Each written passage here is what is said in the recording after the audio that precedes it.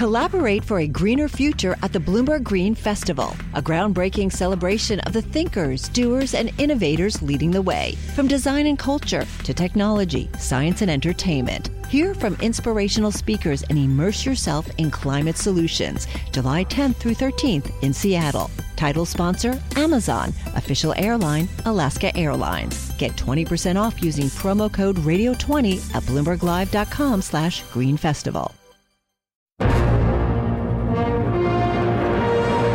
Our approach to tackling coronavirus is to prepare for the worst and work for the best. You need a totally different style of leadership. It's not enough to have a plan. You need to be testing. Britain and the EU, do they want to be seen as locking horns on an issue such as a no-deal Brexit when the economy is going to be suffering and people's lives are going to be facing so much disruption? Hello, you're listening to Bloomberg Westminster, your daily guide to British politics. I'm Sebastian Salek. And a very good afternoon. I'm Roger Hearing. Now, we've got some hard data to get our teeth into today from the Office for National Statistics, which is interesting, showing that England and Wales registered 6,213 coronavirus-related deaths in the past week. So that's a cumulative total. At the same time, frontline staff and unions, of course, say there's an acute shortage of personal protection equipment in hospitals. We've heard that before, of course, with the TUC's Francis O'Grady saying the government story keeps changing. We know there is this RAF flight that has gone to Turkey to try and pick up some more of that sort of equipment. But the Minister for Local Government, Simon Clarke, says the NHS, quote, will not run out of PPE. Making sure that it gets to the front line. We recognise that the margins can be tight, but we are confident that we can keep supplying everybody with what they need. And at the same time, the Health Secretary, Matt Hancock, coming under fire for Number 10 amid reports that the government is failing to meet its promise to test 100,000 people a day. But Shadow Health Minister Alex Norris told Bloomberg earlier on that the government's scrutiny is likely to intensify as Parliament reopens today. We've seen very concerning reports over the weekend about the slowness, and we've said as an opposition at all times we're supporting the government, we want them to succeed, but we have been concerned that they have been slow in some of their activities and that we're starting to see the impact of that. Well, joining us now, I'm very pleased to say, is Charlotte Nichols, who's Labour MP for Warrington North. Charlotte, welcome to the programme. Thanks for being with us. Let me ask you first of all, we understand now that the Prime Minister is hesitant about relaxing the lockdown. The Prime Minister himself, of course, still recovering from a bout of the virus. Is he right that there should be more caution about when you let up in case you let slip a second wave of the virus? I think it's absolutely right that we follow the evidence and make sure that we're easing these restrictions at the right time in a way that doesn't increase the risk of a second wave of the coronavirus.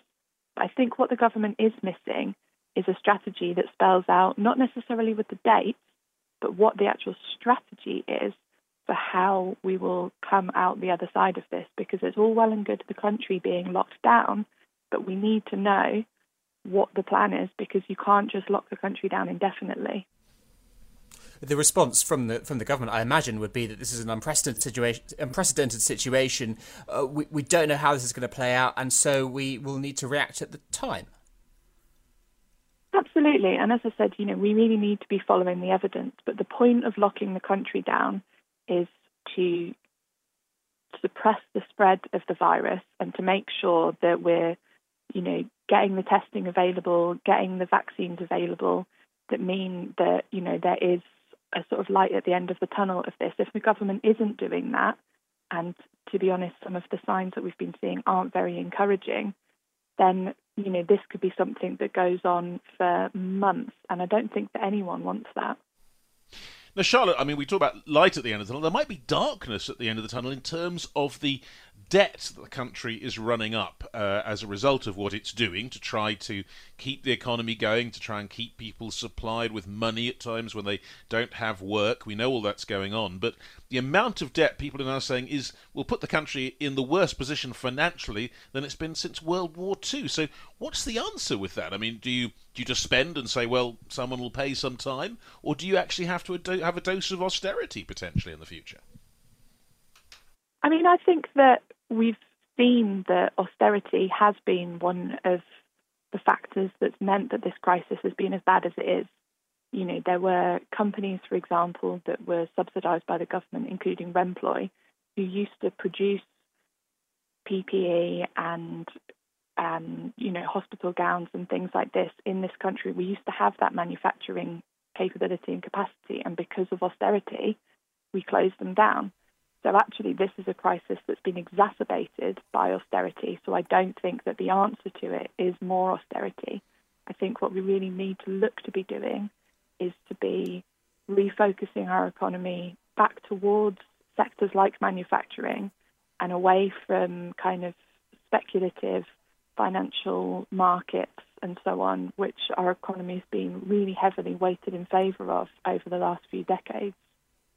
The finance industry, the service industry, is actually part of the problem, whereas many people see it's, in the modern economy, part of the solution. Of course, I'm not saying that we can't have financial services as part of our economy, but the fact is that this crisis has really shown up the fact that the key workers in this country are the people in retail, in the supply chain, in manufacturing and so on. They're what we need more of as a country and less of, speculating on the international markets, which doesn't necessarily provide jobs. Do you think that voters are going to be open to the idea of more spending, given that that's what Labour's been promising largely for the last decade and it doesn't really seem to have clung on? I don't think that it was Labour's policies around spending which were unpopular. Obviously, there's a number of reasons why Labour's been in decline over the last sort of decade or so. Obviously, the last time we won an election was 2005. But I think that there is no way out of this that doesn't include more spending. And actually, you're seeing other countries that are, comparable to ours spending far vaster sums of money and targeting it in much more effective ways than we're doing at the moment. Now, Charlotte, you're in an interesting position as far as government and Parliament is concerned at the moment. Parliament is resuming today in some form. Are you going to be in Parliament? Are you going to join in with what's going on? How's it going to work for you? So at 2:30, we'll be having the debate around what this sort of hybrid parliament might look like and laying out the framework for that. Now, the Labour Party isn't going to be opposing the proposals that have come forward, which are probably, the most workable thing we've got in what are really unprecedented times. But it's clear that it's not going to be a replacement for, the normal functioning of Parliament, but we really need a way to keep holding the executive to account at the moment.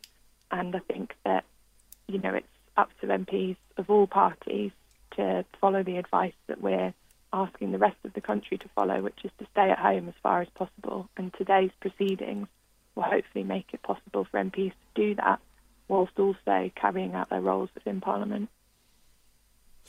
Do you think this is necessarily the best setup that you've been given by the House of Commons and the Speaker, etc.? We had the Hansard Society on a few days ago, and they were advocating for a fully virtual system. They raised a lot of issues around MPs being in the chamber, not least around voting, but also around sort of social distancing and health reasons as well. Yeah, and I think that MPs of all parties are being encouraged to stay at home as far as possible. I would prefer a fully virtual parliament for those reasons, but I think that until we've got the sort of framework agreed and set up, which is hopefully going to happen this afternoon, that's not even a possibility because, constitutionally things have been set up the way they are for, hundreds of years now, and to try and unpick that is very complex. And what will you, Charlotte Nichols, be doing? Will you be sitting in your kitchen or your room somewhere with a laptop? How are you going to take part? I'll be taking part on my iPad. For some reason, Zoom doesn't seem to work on my Parliament laptop, which doesn't necessarily bode very well. But, sort of try and get a good spot by the back door, bit of natural light and stuff. I've been getting a lot of practice over the last couple of weeks. Obviously, most of our meetings are on sort of Zoom or Skype for Business at the moment. So I'm hoping that there'll be as few technical glitches as possible when we get the digital parliament up and running. Charlotte, what about Labour? You've got this huge row playing out over the leaked report at a time when Keir Starmer clearly trying to unify the party. But doesn't this show you're still at war with yourselves? Where is this going to end? I think most people in the Labour Party's priority is, the much bigger question of what's happening in the country at the moment. Obviously, the report has raised a number of really important questions around party culture in particular and sort of how some of our bureaucracy functions. But I think that, Angela Rayner and Keir were right to say that it was going to have a proper inquiry that would be looked into because, we can't keep going on as a party that, almost the longer we're in opposition, the more we turn in on ourselves and sort of fight each other. We've got to be, much more outwards facing than we have been for, as long as I've been a member, really. But isn't that the problem, though, Charlotte? Because to the outside world, and certainly reading the papers over the weekend, the sense was this is Labour turning on itself. When it does this inquiry, there'll be fights going on, there'll be people accused of being disloyal, and people will say, well, hang on, that is really not the way it should be. Wouldn't it be better to kick things like an inquiry into the long grass, maybe, after all this is over?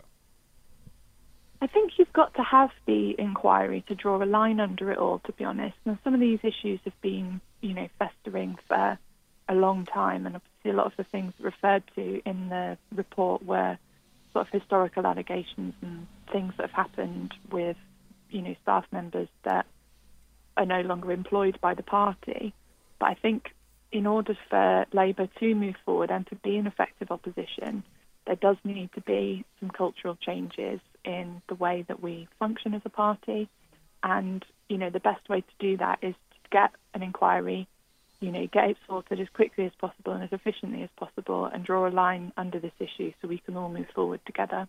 Hi, I'm Ron Kraszewski, Chairman and CEO of Stifel. Financial advisors. If you're not growing your practice, you're losing market share. Stifel is a growing entrepreneurial, advisor-centric firm built for successful advisors like you. Imagine having the resources of the largest wirehouses and the support of the boutique shops, but none of the bureaucracy to get in the way of you serving your clients. At Stifel, it's your business, your book, your clients. I always tell the advisors we're recruiting, I want you to come to Stifel and double or triple your business. Most of them laugh and shake their heads, but I'm serious. Don't take it from me. Take it from Stifel's #1 finish in J.D. Power's 2023 U.S. Financial Advisor Satisfaction Study. So, there's a reason why 148 financial advisors joined Stifel last year. Come join us and find out why Stifel is the firm where success meets success. Visit www.choosestifel.com. Stifel Nichols and Company Incorporated, member SIPC and NYSE. Let's have a look at what else is making news in the world of politics. Where are we starting, Roger? Well, we're starting with unemployment. It's pretty grim. The economic toll of the virus pandemic has been laid bare this morning after data showed a surge in UK jobless claims last month. The unemployment rate also rose to 4%. That's worse than estimated, in a sign of the further losses that are to come from this pandemic and its effect on the economy. The government borrowing as well could top £300 billion this year. That's according to the Centre for Policy Studies. This as tax receipts collapse. The Treasury pumps money into the economy to tackle the fallout from coronavirus. It could be by far the biggest budget deficit since World War II, even higher than an estimate made last week by the Office for Budget Responsibility. The CPS's updated forecasts include estimates from other organisations in places where the OBR didn't attach numbers to schemes, as well as newly announced spending. So a lot of grim reading. And, of course, the vexed question, should we or should we not? I'm talking about masks. NHS supplies of face masks could be put at risk, apparently, if the government starts advising the public to wear them. The NHS provider's chief executive, Chris Hobson, is warning there should be clear evidence to justify their use. The World Health Organization said there's no evidence to support the use of face masks by the general population, but the debate around their use in the UK has been gaining momentum in recent weeks. The Mayor of London, Sadiq Khan, has in fact called for masks to be worn by people travelling in the city.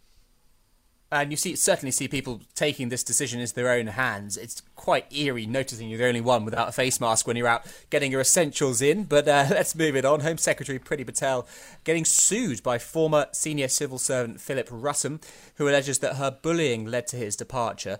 The former permanent secretary at the department responsible for policing and counter-terrorism cites a vicious and orchestrated campaign against him. But Patel has denied the allegations that she berated civil servants and isn't trusted by the country's MI5 security service. The government spokesman declined to comment on news of the lawsuit. So that story rolls on and on. Yeah. It is going to be, I think, a severe embarrassment to the government when it finally comes to taking evidence. But let's have a think about the lockdown, which is likely to continue for the foreseeable future. The Prime Minister, Boris Johnson, although he's convalescing and not technically running the show on a day-to-day basis, is said to be concerned about a second wave of infections. It raises the question of how long we can expect the public to remain compliant. What that means for policing the measures, particularly as forecasts suggest more good weather up ahead and the attractions of going outside. Well, for more, we're pleased to be joined by Julia Mulligan, who's Police, Fire and Crime Commissioner for North Yorkshire. Julia, welcome to the programme. Thank you for being with us.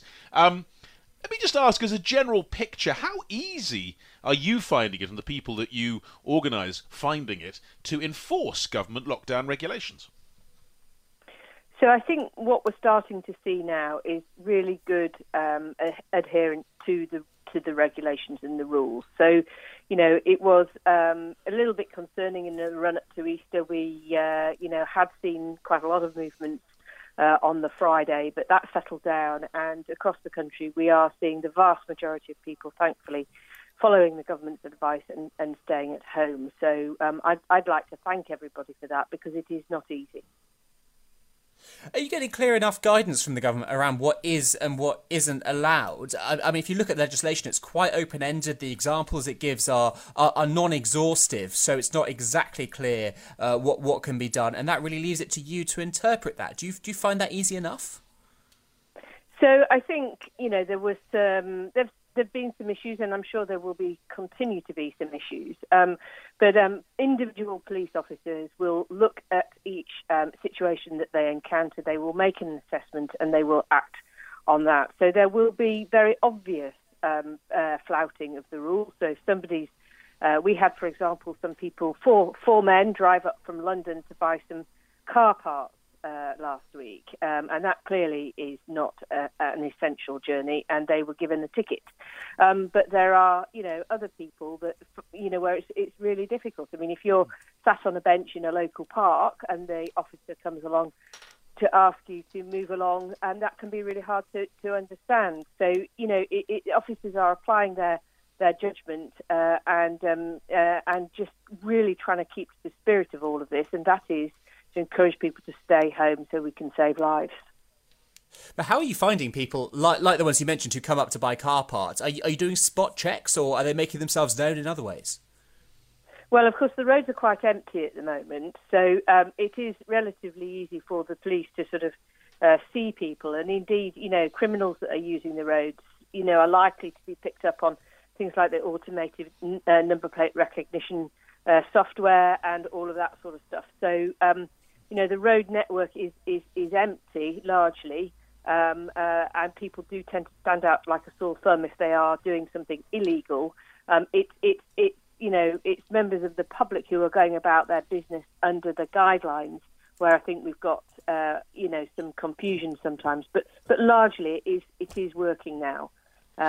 We did see some. No, go on. I was just going to say, Judy, I mean, you mentioned there almost in the same breath, ordinary members of the public and, quote, criminals, known criminals. But isn't there a problem here that you risk criminalising people who normally would not consider themselves to be anything like that? I mean, have you handed out a lot of fines? Have you made a lot of arrests?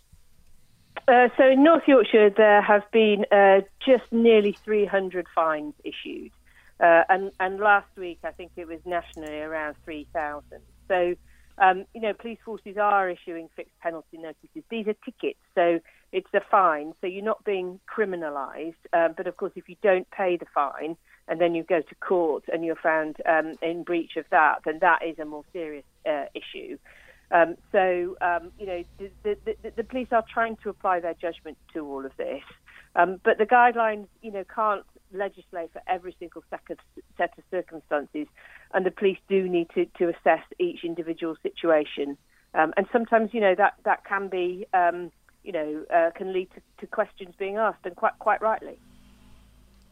And what about the impact on the other emergency service aspects that you oversee? Has there been a bigger burden from the virus? Only anecdotally speaking, I seem to see sirens and emergency service vehicles passing my flat every day now.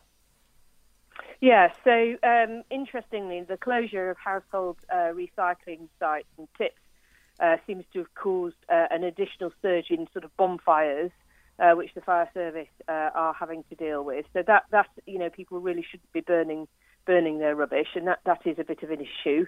And also, firefighters have been trained up in many areas to drive ambulances, to help the ambulance service out to make sure that they can get people to the Nightingale hospitals, for example. And the fire service are helping deliver prescriptions and food parcels to vulnerable people in our communities as well. So, there's a lot of additional activity going on. But of course, things like crime are down. So, well, Julia, can I pick you up? Picture. Can I pick you up on that? Well, you just talked about crime. I was about to ask about that. You say crime is down, but isn't there a potential distortion because perhaps your officers are too busy dealing with these other things to actually take on board the crime or to pursue criminals in the way they normally would? No, that's not happening at all. We know from the calls coming into the force control rooms exactly what is going on. And actually, there are plenty of police officers to deal with business as usual types of crime. And if you look across the whole of the country, there are not high sickness rates in police forces across the country, and forces are largely very well staffed. So there isn't an issue with that at all. We are seeing genuine decreases in crime. So overall, crime fell by 28% in comparison to last year. And things like burglary, for example, is down by 37%. So that's, logical because we're all at home, aren't we? So it makes life a lot more difficult for burglars. And shoplifting, for example, is down by 54% because a lot of shops are closed. So, these are genuine reductions. There are some areas where we have concerns, and we may be starting to see increases, so domestic abuse, for example. But clearly there is a changing picture of crime that has been impacted by this virus. And what about the resources you're getting from politicians? Do you think they're giving you enough here? So we've seen additional resources for things like sort of PPE. So the Home Office is committed to underwrite the procurement of that essential equipment for police forces. And for the fire service, we have had some additional funding. We've got some concerns around the level of the funding for the fire and rescue service. So those areas with Nightingale hospitals, for example, are having to provide dedicated fire engines to look after them, and that has a cost, and that isn't being met by central government yet. So there are some areas where we have concerns, and we have particular concerns around accommodation for domestic abuse survivors, where there is a real pinch around follow-on accommodation for them, and we are not happy with the way that the government is responding to that at the moment. Julia, finally, a question really about the whole concept of policing, which in this country is policing by consent. I mean, briefly, do you see a point coming perhaps where most people feel, no, this is too much, we've been cooped up too long, we have a right to be outside, and the police seem to have to deal with what the politicians are telling them to do without that really fitting into that paradigm? Yeah, I think that's a real concern around, our relationship with the police is really important. We, in this country, have a very sort of community-based policing style, and that's based on engagement rather than enforcement in these COVID times. And I think the police are really conscious of that sort of fine line that they need to tread, and certainly we need to keep that trust in the police going. And I think that's one of the principal reasons why the police are really focusing on having enforcement as the last resort and trying to develop and maintain that community style that's really, really important. Bloomberg Westminster. Listen weekdays at noon on DAB Digital Radio in London. Collaborate for a greener future at the Bloomberg Green Festival, a groundbreaking celebration of the thinkers, doers, and innovators leading the way. From design and culture to technology, science, and entertainment. Hear from inspirational speakers and immerse yourself in climate solutions. July 10th through 13th in Seattle. Title sponsor, Amazon. Official airline, Alaska Airlines. Get 20% off using promo code RADIO20 at BloombergLive.com/Green Festival.